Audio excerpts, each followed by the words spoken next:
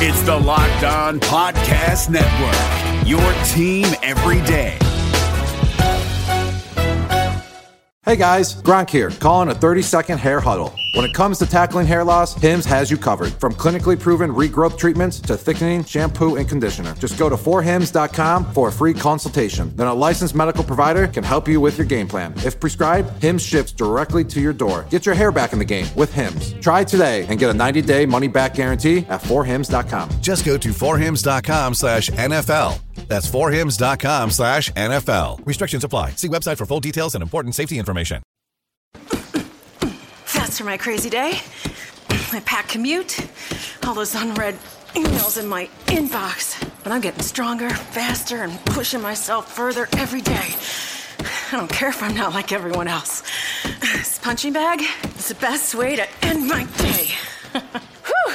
Fearless is knowing yoga isn't your style. That's the power of the Blue Cross and Blue Shield Federal Employee Program. Learn more about our healthy benefits at fepblue.org/getmore.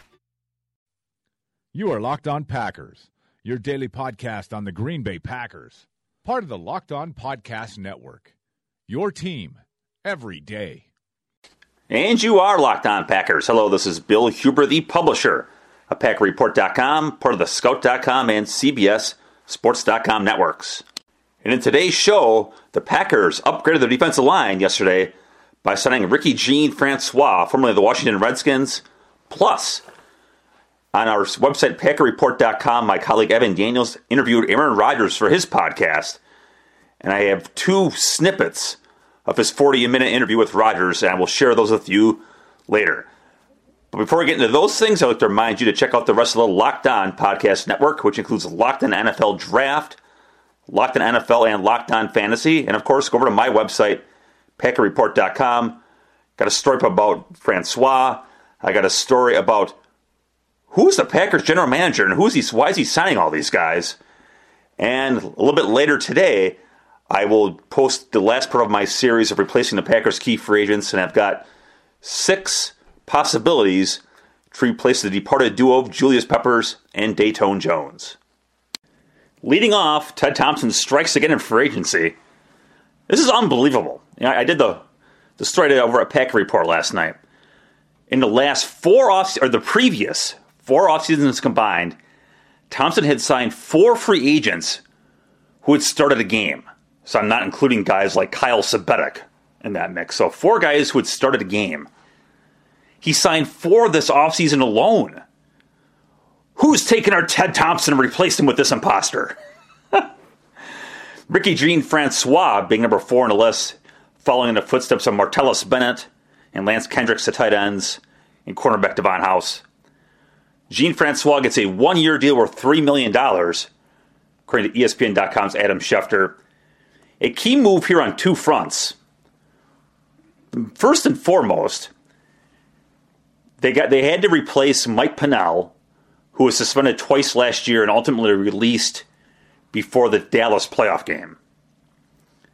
And number 2, they have to replace Guyon for the first quarter of the season after he got suspended for performance-enhancing drugs. So without Guyon, the Packers' defensive line before the Jean-Francois move was Mike Daniels, last year's draft picks Kenny Clark and Dean Lowry, Christian Ringo, a 6th-round pick in 2015 who's barely played, and Brian Price, undrafted rookie in 2016, who played, I think, 10 snaps last year in the first week or 2. They got put on the practice squad for the rest of the year. So not a lot of experience there.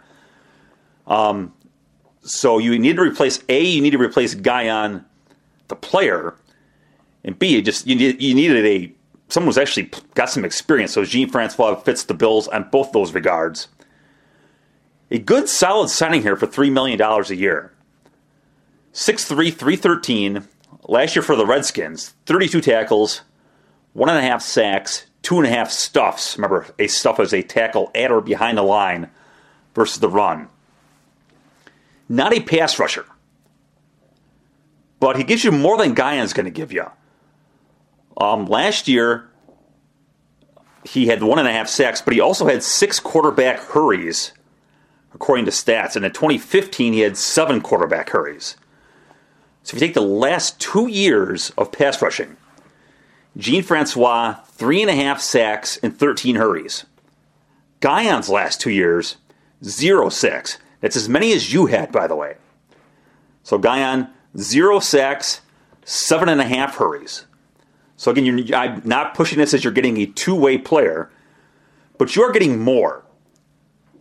I mean, if you got Jean-Francois playing, at least you got a chance to maybe get some push on the quarterback, a clean-up sack or two. Again, last 2.5 years, 3.5 sacks, 13 hurries, versus no sacks and 7.5 hurries. So you've gotten a better player pass rush-wise, and certainly a steady run player. Guy may be a bit better there, but I will say, if you go to the NFL's, well, you can't go there. The NFL has a media stats site that I like to check out, and they have something called net yards against average.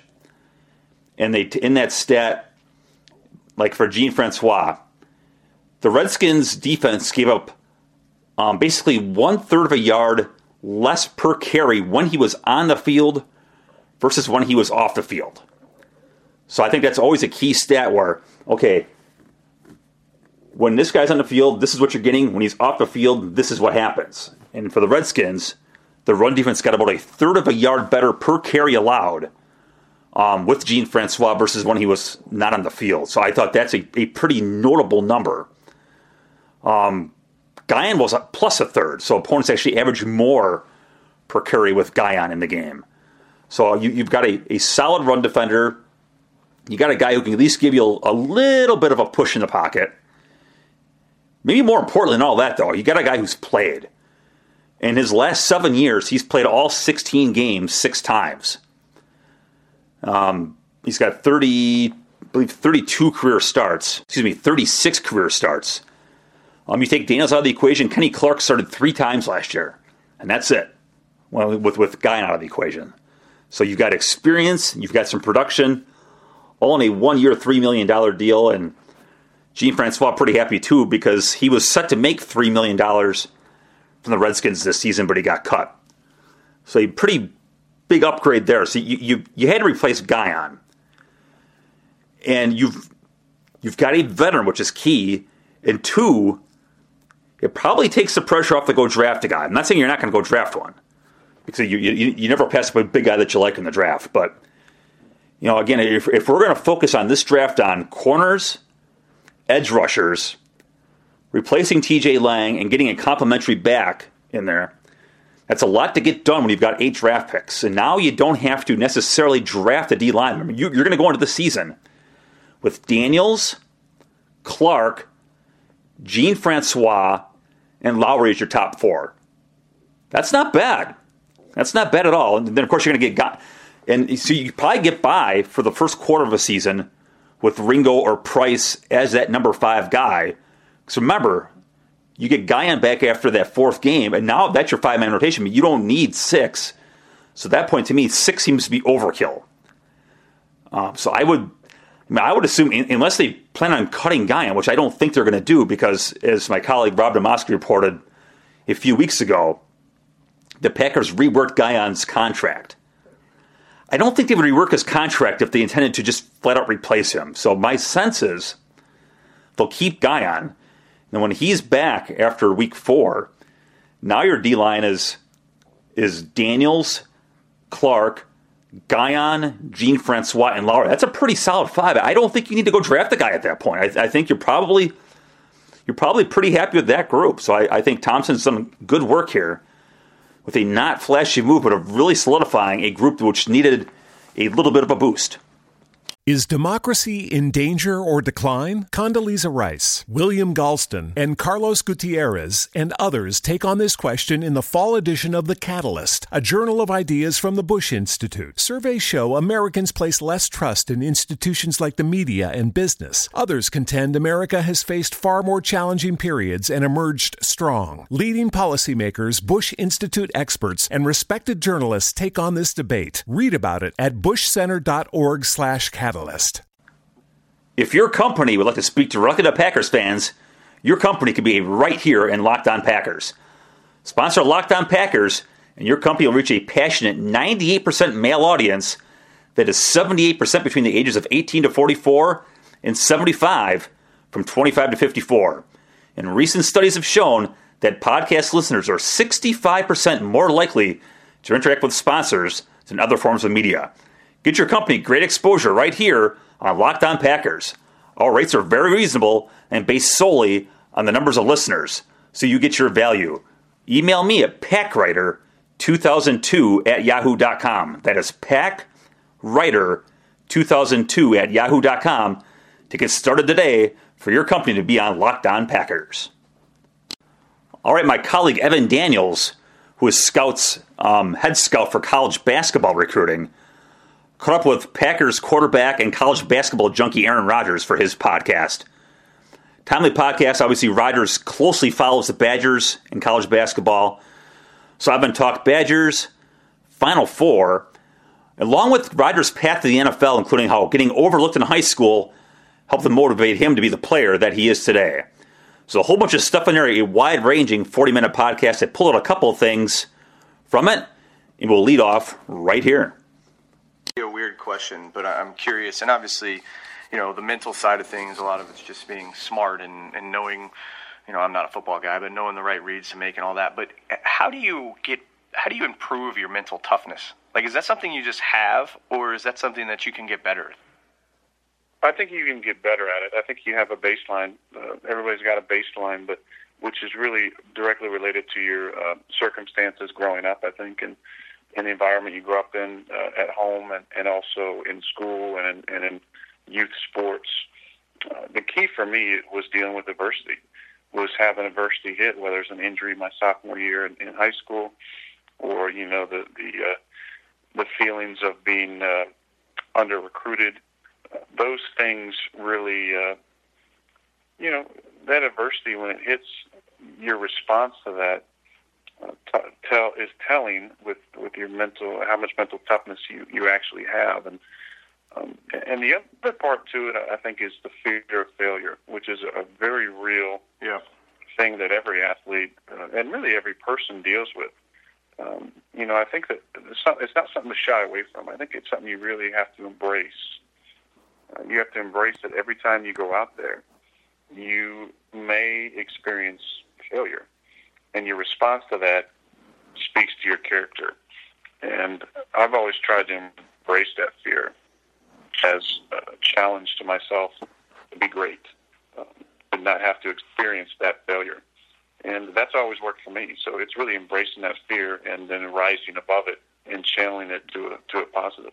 Now, I know you're in the off-season, you're out in California working out. I guess since you were younger, how much has your off-season training... And then toward the end of the podcast, Daniels asked Rodgers about Randall Cobb and the upcoming season.